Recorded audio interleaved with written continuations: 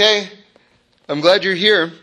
There are a lot of things to discuss, but what I really want to talk about is the notion of the heart and the mind, more specifically the eyes and the heart, how all these things interconnect with each other, as well as how we can learn all these things from the spies.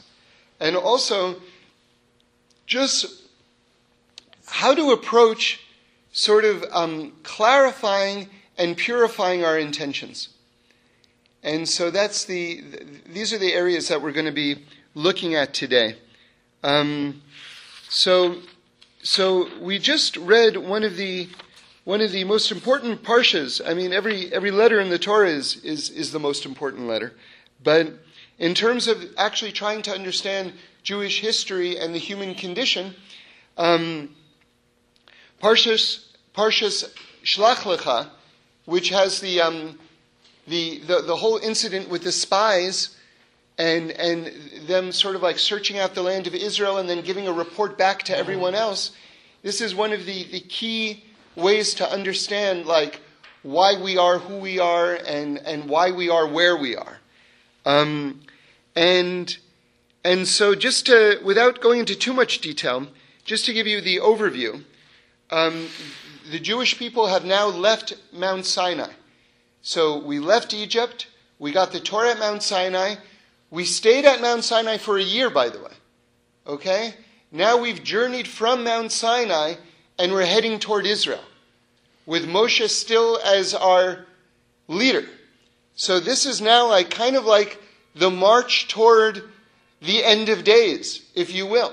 Because there's a tradition that if Moshe had led us into the land of Israel, that would have been the culmination of everything. Okay? So now what's going to happen is like a terrible event.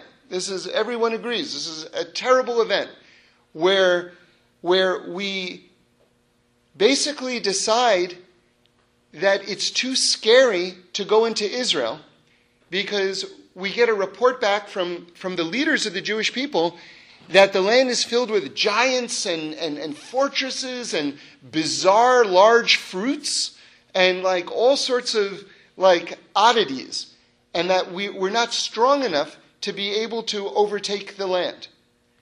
And a mass panic among the Jewish people ensues, and then God basically says, enough. And, he says, you've tested me these 10 times. Okay? And this is actually the 10th test that we test God with. And the way I had it explained to me so beautifully was that the reason why this was so terrible, and by the way, let me just tell you what the consequence was. They spied out the land for 40 days. And that's a very interesting number. It deserves more more analysis. But when you say that Moshe received the Torah on Mount Sinai for 40 days, which is the height of really the fullness of the number 40. Remember, 40 represents a notion of completion. Like a mikveh has to be 40 saw, which is 40 measurements of water. And when you emerge in a mikveh, that's like a rebirth type of thing that happens. So 40 is this notion of completeness. And receiving the Torah at Mount Sinai, remember the Torah is compared to water.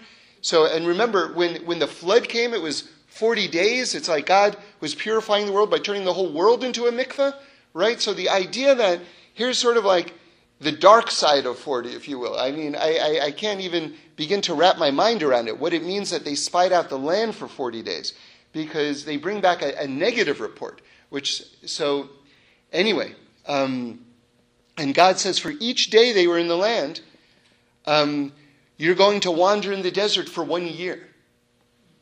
So that's where we get the 40 years of wandering in the desert from, the 40 days that they spied out the land.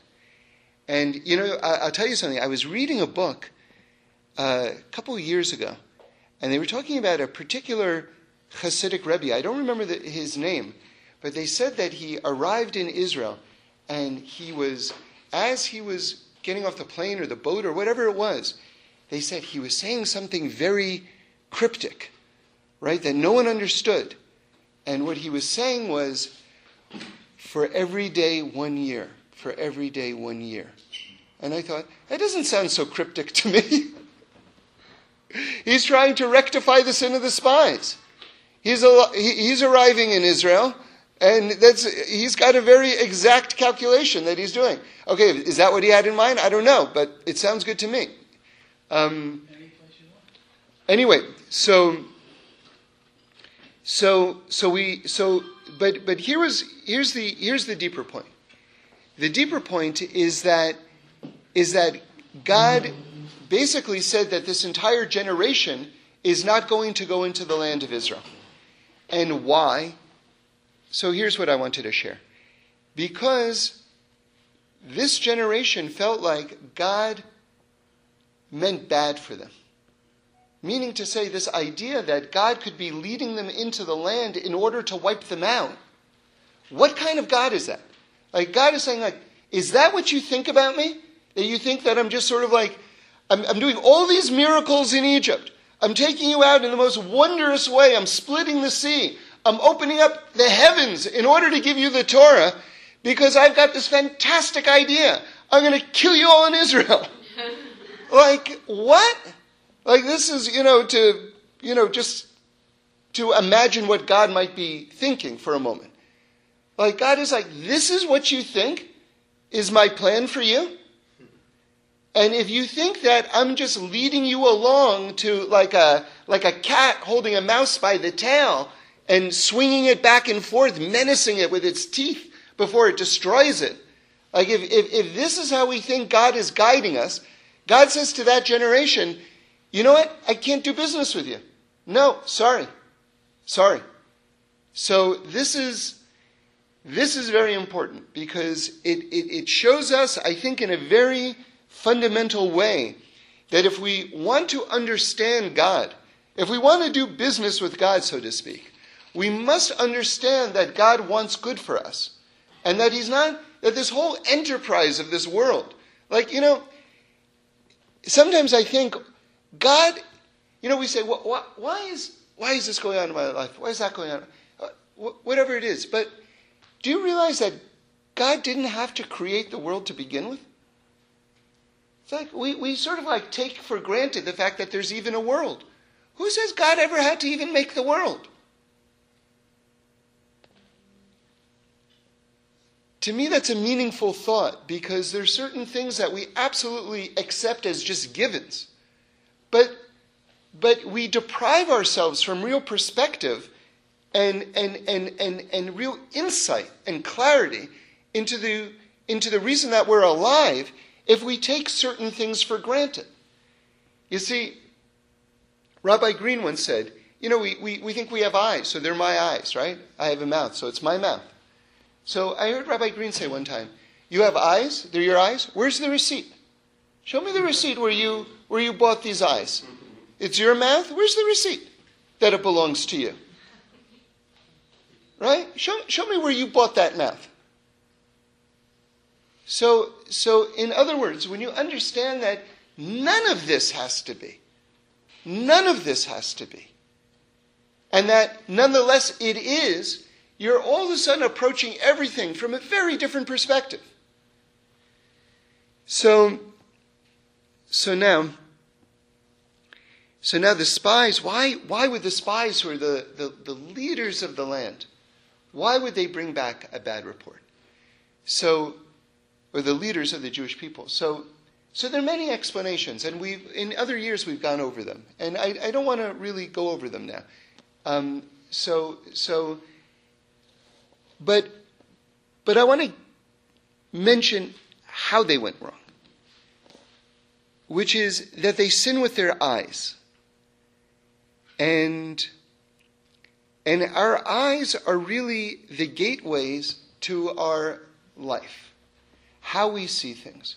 What kind of, Reb Shlomo would say all the time, what kind of eyes are you looking at the world with?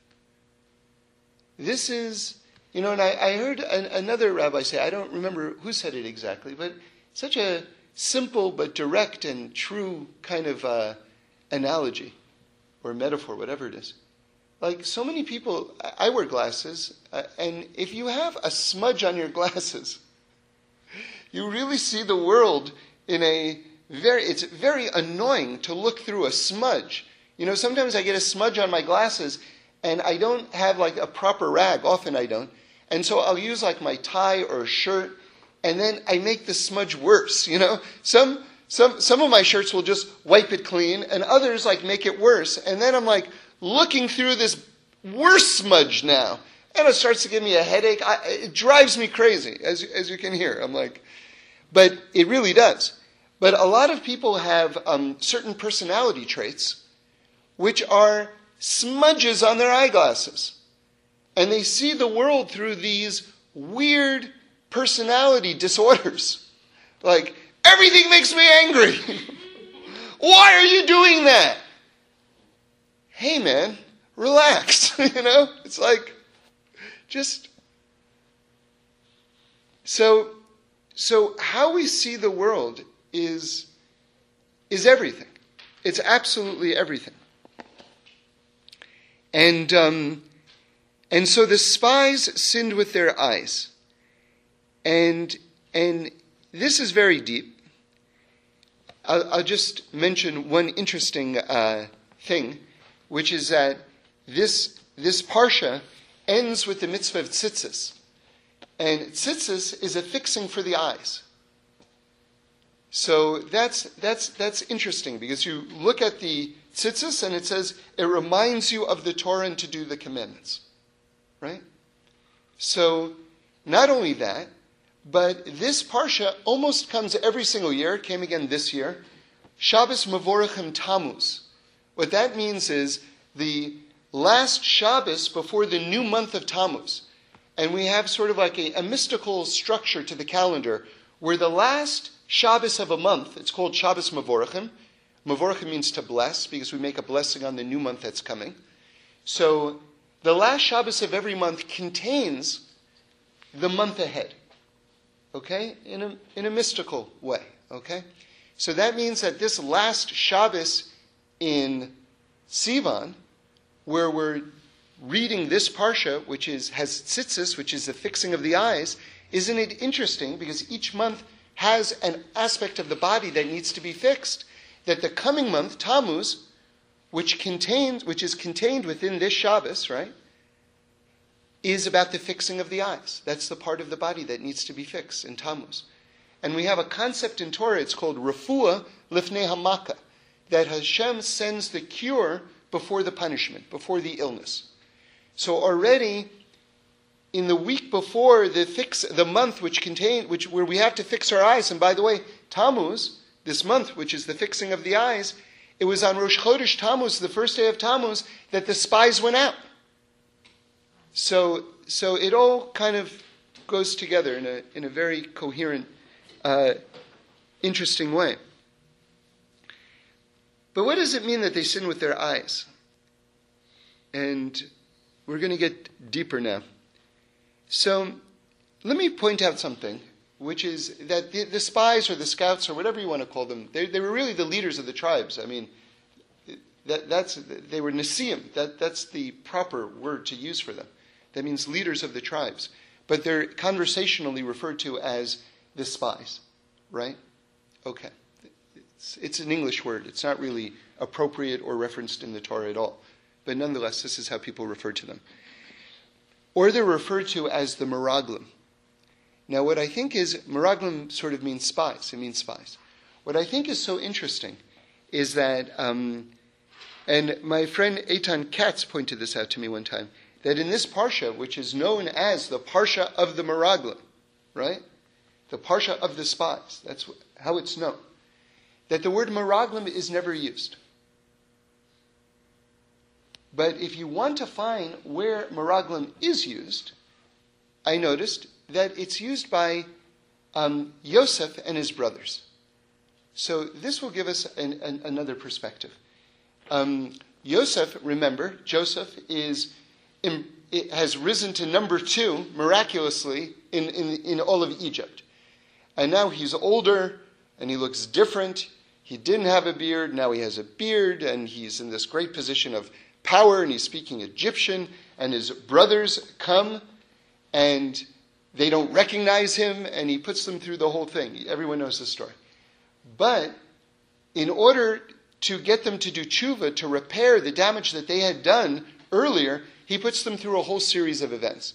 And one of the things that he does is, early on, he says, why are you all of a sudden, this whole family is simultaneously coming into the city, one through each of the gates of the city, and he says, you are meraglim. And he accuses his brothers and uses that word meraglim. Now, we can begin to put it together, how this spies in, okay? You see, the meraglim, when they looked at the land of Israel, they only saw it on a superficial level. You see, this is what it means really to sin with the eyes. To look at each other superficially. Yosef, on a very deep level, was telling his brothers, you accused me of this, and you accused me of that, and you thought I was this type of person. I mean, Yosef was one of the greatest people that ever lived. And he calls them meraglim, because he's telling them, you looked at me on such a superficial level. You didn't understand me at all. And the meraglim looked at the land of Israel on a very superficial level. They didn't understand what God had in mind with us going into the land at all. And I heard Reb Shlomo say with my own ears, he said that in this day and age, it is a crime to be superficial. Talking to all of us, that it's a crime to be superficial. We can't afford to be superficial anymore. Which means that these sort of snap judgments, now I want to make a distinction because there is an intuitive quality that people have where your first instinct actually can be very wise and informative. So I don't mean to discount the power of that, but there's also a lot of first initial prejudice as well, and first initial stupidity as well.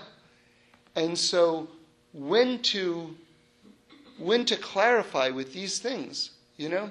This is why, by the way, for everyone who's looking for a marriage partner, it's very important to make a list of the qualities, the attributes that you want in your marriage partner.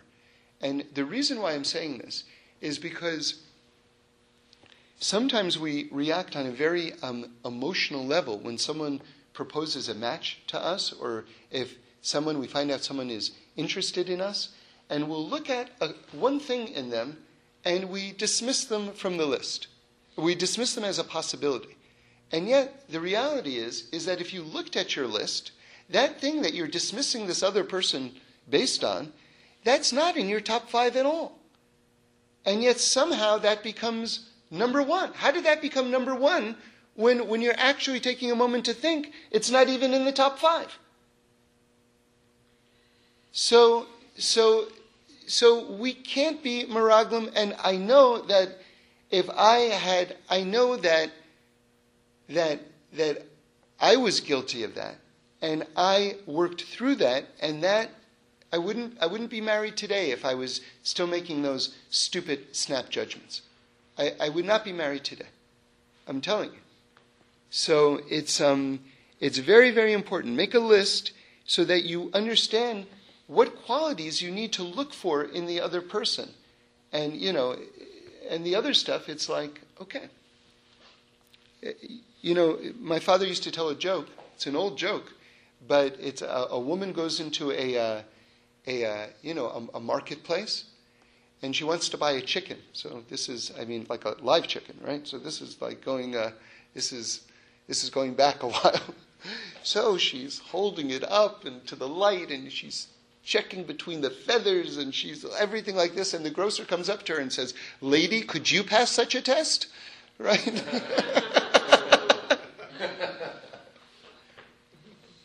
So we have to be like, it's whatever it is.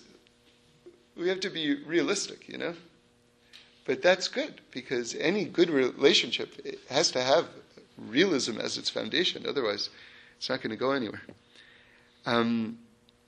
So the spies, I'll tell you just a beautiful thought, and then I want to go into something deeper, I think, which is, again, just to talk about the spies and how they sin with their eyes with Israel. I heard Reb Shlomo say that what they saw, they looked into the heavenly, this is the way Reb Shlomo said it, they looked into the heavenly bank account of the Jewish people to see how many merits that we had. And they saw that we didn't have enough merits to get us into the land. Okay? So, but then he said, but this was a mistake, because he said that what they didn't realize was that Hashem wanted to give it to us as a gift. You hear that? Hashem wanted to give it to us as a gift. So a lot of times, it's true, we might not have enough merits for a particular thing, but that doesn't mean that Hashem can't give it to us as a gift. You see, that's a very deep idea. And just because we're on the subject, I'll tell you one last thing. I also heard it from Reb Shlomo. He said in the name of the Zohar that the spies saw rivers of blood coming out of Israel, and that they saw every destruction and horrible thing that was going to happen to the Jewish people. But what they didn't see was that it was all going to happen because of them. So that's a chilling Torah there, you know. Anyway, so we're sent out. So how do you then see properly? So let's now transition to a more practical place, okay? How can we train our eyes to see the right things? Because if we see all the negative consequences of when we don't look at each other properly, when we don't look at the land of Israel properly, when we don't look at ourselves properly, right? You have to also look at yourself properly. You are obligated to be your own best friend, okay? Can I tell you that? You must be your own best friend. You know, if you're yelling at yourself all the time and telling yourself how unworthy you are and how stupid you are all of the time, what right do you have that anyone else should treat you any differently? Right? So it doesn't begin with the next person not verbally abusing you or treating you with more respect. It begins with you treating yourself with more respect. And you may never be able to change or have power over the other person, but you certainly have the ability to improve your own internal dialogue. And if you start there and you begin to radiate more self-love and more confidence, believe me, it's going to radiate out and other people are going to respond to you in a different way. Okay? So again, we can't be spies with ourselves. We can't have this terrible superficial vision when we look at our own selves. That's very important too. Okay.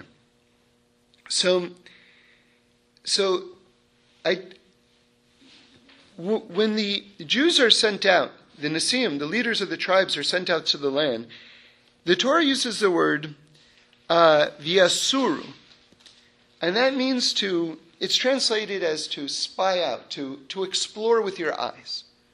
Okay? Now, what is the dynamic of sight? Okay? The psycho-spiritual dynamic. How does it actually work? The eyes work. Okay? Now, interestingly, the word ayin is a very interesting word, because ayin means eye, but ayin is also the name of a letter in the Hebrew alphabet. And every letter in the Hebrew alphabet has a number to it. The number for ayin is 70. 70 is very interesting for the number 70 to be associated with the eyes, for the reason that 70 represents the height of multiplicity in Torah, meaning to say 70 nations, right? And it's the idea that counteracts the thought in our mind that God is one. In other words, we've got this juxtaposition of two letters in the Torah. Both are silent. Very interesting. Both are silent. One is Aleph, which is one. Okay, and that stands in many ways for Hashem, God, because God is one. And then Ayin, which is also silent, which stands for 70. See, we know that God is one, but with our eyes tell us that there's 70, that there's lots of different powers in this world. So the eyes are really the gateway for like all sorts of questions about who's running the world and what's really going on. Interestingly, when we say Shema Yisrael, which is a declaration of the oneness of God, of the Aleph, if you will, what do? We close our eyes. We cover our eyes in order to block out the notion that there are other powers in the world. We tap into the oneness which informs all of reality. That's what's going on. So we're going to, the men are sent out to explore, the Asuru, to explore with their eyes the land. Now, this word is very meaningful, and we say it all the time in Shema. And now we're going to get into the dynamic that I was referring to earlier. Because it says in the third paragraph of Shema, the paragraph of tzitzis, and what did we say? That tzitzis is the fixing of the eyes, right? Because it reminds us the oneness of God, to do the commandments, right? Like the word tzitzit adds up to 613. The word tzitzit is the gematria of 600, and then there's 5 knots and 8 strings. 5 and 8 is 13. So tzitzit adds up to 613. Okay, so that's so within the mitzvah of tzitzis, and remember we have that in this parsha about the spies. It's the culmination of the parsha about the spies. It says, "V'lo sasuru acharei levavchem v'acharei einechem." Okay, so God commands us, don't explore after your heart and after your eyes. Okay, so the idea is that, normally speaking, this is how we understand it, okay? Which is that the eye sees and then the heart desires. Okay? This is how we understand it. The eye sees and then the heart desires. But now, listen to something much deeper, okay?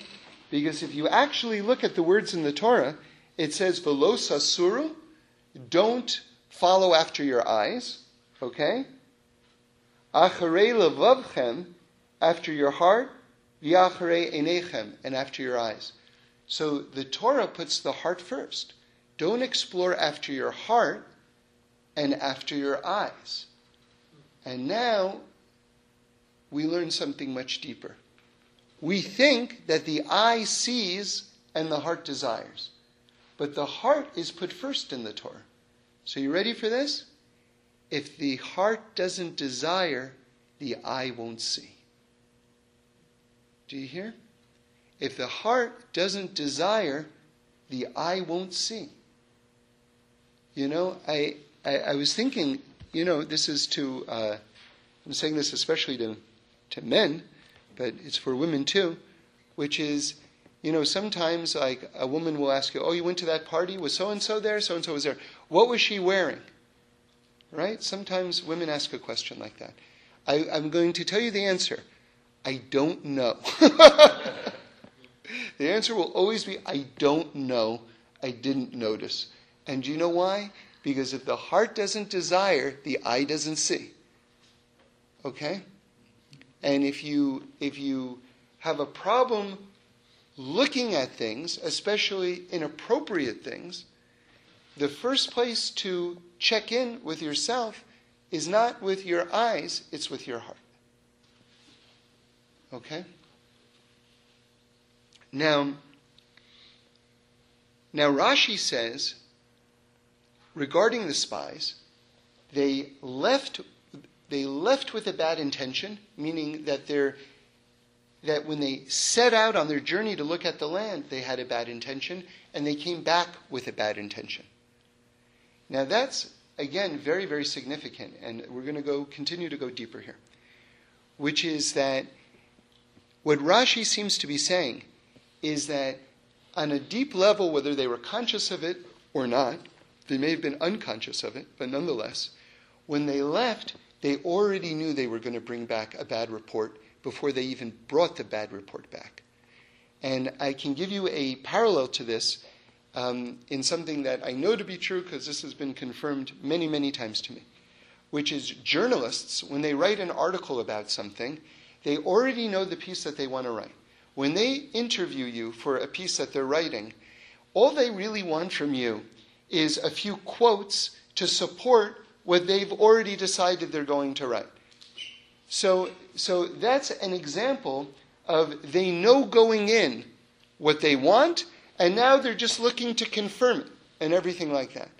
Now this is, again, very, very important regarding all of us, because when we look at life, if we've decided already in our hearts that life is unfair, that nothing good is ever going to happen to me, that blah, all that stuff, all we're going to do is find examples which confirm and reinforce our perception and our lack of self-esteem, our lack of hope, our lack of belief in God's goodness. So again, the place to begin is your heart. Do I believe that God is good? Again, let me repeat. God did not have to create this world to begin with. Do you understand that? There's no have to. Like I remember as a little kid saying very obnoxiously to my mother's like, I'm making you dinner. And I was like, you have to make me dinner. Because I'm just a kid and I have to eat. It's like this obnoxious little kid. My mother's going out of her way and doing something nice. She doesn't have to do it. Okay, probably the state would be very curious if she's... But, there are a lot of kids, I'm sure, who have cereal for dinner and they pour it for themselves. If I'm genuinely hungry, I'm going to open up a cabinet and make something and maybe even learn how to cook. So that's the truth. So again, it's not like, well, God, you had to make the world. Why? Why did God have to make the world? I didn't have to make the world. So again, the heart desires and then the eye sees. All right? Which means that the battleground is not the eyes. The battleground is the heart. And it's very undemocratic because basically the eye has one vote and the heart has two votes. Because you can tell yourselves, my dad used to use this phrase in therapy a lot. He would say, you can't intellectualize an emotion, which means that you might think one thing, and absolutely, I should absolutely date that person, or I should absolutely buy that house, whatever it is.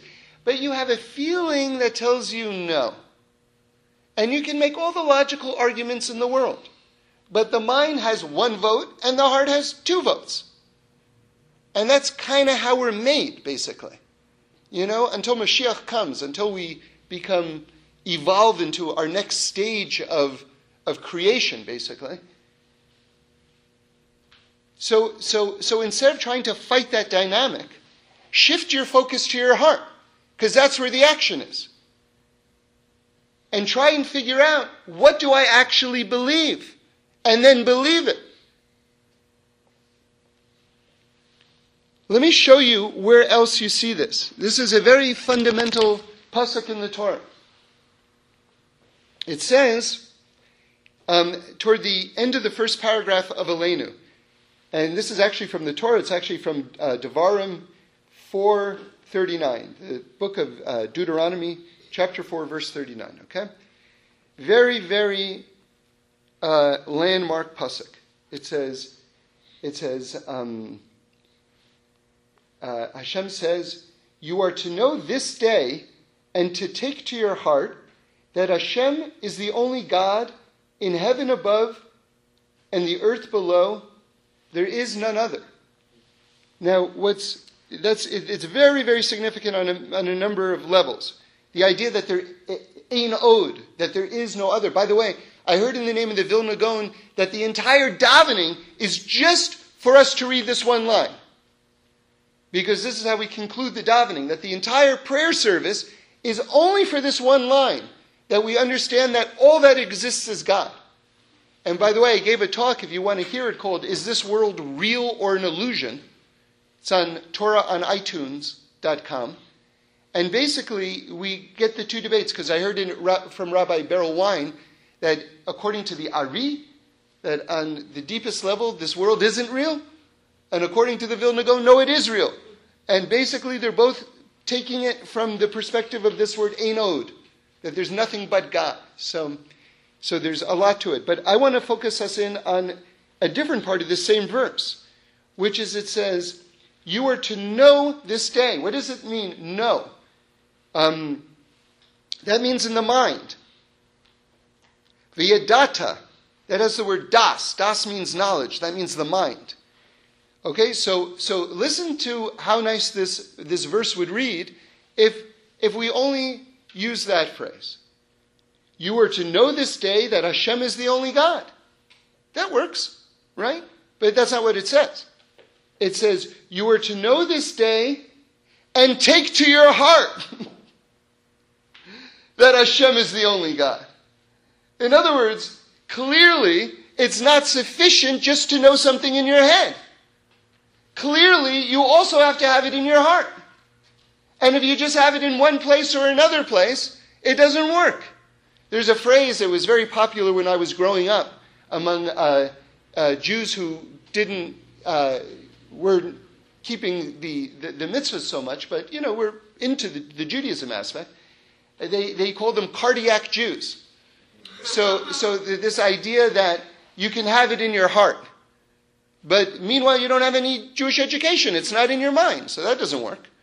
Or you can be like one of these guys who can know everything, right? But you haven't got anything in your heart, so you're like walking around with this very weird presentation of Judaism. It's got to be the heart and the mind together. So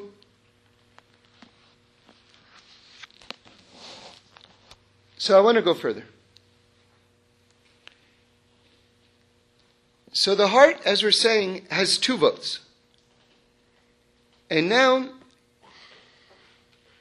I want to make it more practical again. And this is something that came to me yesterday. I was very excited about this thought, okay? So how do we do it? Because you see, the spies, they had all sorts of rationalizations. It wasn't so simple. They didn't just go out saying, this is going to be great. We're going to mess up the entire history of the world. Let's go, team. That wasn't it at all. According to one very high-minded approach, I hear this a lot in Chabad circles, that really they loved the idea that God was doing miracles in the desert and that God was, like, so to speak, almost openly revealed and bringing down bread from the sky. Manna was falling, and water was miraculously provided, and these clouds of glory which surrounded us, all this great thing. And there was time you didn't have to make a living. You could just contemplate God. And they didn't want to go into the land of Israel, where it would sort of be like a nature-based relationship, where it's sort of like we've got to dig and plant and do business and all this sorts of stuff that would really distract us from serving God. So there are approaches that the spies are actually very high-minded, which is, and they may be true, by the way, but what I'm trying to tell you is that it wasn't so simple that they weren't bad people. They weren't trying to bring back a bad report. Okay? That may have been an unconscious type of thing. but consciously they were not trying to mess us up. Okay? So the point is that they were very confused. Now, there's something called, in Chassidus, when we talk about the rectification of a person's soul, when we talk about us really kind of like fulfilling our potential and everything like that, they talk about this idea of, I think it's called bir, which is clarification, sort of like really having clarity as to what our actual motives are and getting rid of the bad stuff, that type of separation and purification, sorting out, okay? So clearly, there was a lot of sorting out that needed to be done among the spies and among all of us as well, since we're still in that same place. Remember, when we ate from the Eitz Hadas Tov V'Ra, Das means an intermingling. It means knowledge, but like on another level, to know in Hebrew also means marital intimacy. In other words, it's a very close intermingling that takes place. And so when we ate from the Eitz Hadas Tov V'Ra, the tree of knowledge, it mixed together good and bad in our mind in a way that became very confusing. In other words, everything became very relativistic. And so we're still trying to sort out and clarify what our real motives are and things like that. So this is something that is not just with the spies, but you really see it like with a bang with the spies, but you also see it all the way back from the Garden of Eden. Okay, now here's the point, and we're going to begin to wrap it up, but I want you to hear this point. So Kabbalistically speaking, the narrative of the creation of the world is that God shone this great light into these vessels, and the vessels couldn't hold the light. And so the vessels shattered. And there were all of these sparks that fell down. And our job is to uplift the falling sparks. Okay? And whenever we're doing mitzvahs and making blessings and traveling to different countries around the world, what are we doing? We're elevating the fallen sparks. Okay? This is sort of like the Kabbalistic view of the fixing of the world. Okay? Now, the Ari in the Eitz Chaim says something amazing, which is that there are actually 288 sparks. And I heard from someone who learns that those sparks have broken down even further. Okay, so there's more than that. But I guess, primarily speaking, there's 288 sparks. Okay? Now, if you want to know more about that, you can look in this book, Inner Space, by Rabbi Aryeh Kaplan, and he talks about it on page 82. And you can get more in depth how they learn it out from the Torah, this number 288. It's very fascinating, very, very interesting way that this number is arrived at. Okay.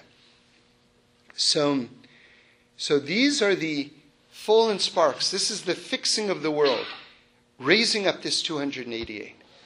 So I was sitting in shul yesterday, and I was looking at this, at the name of the parsha, Shlach Lecha. And a lot of people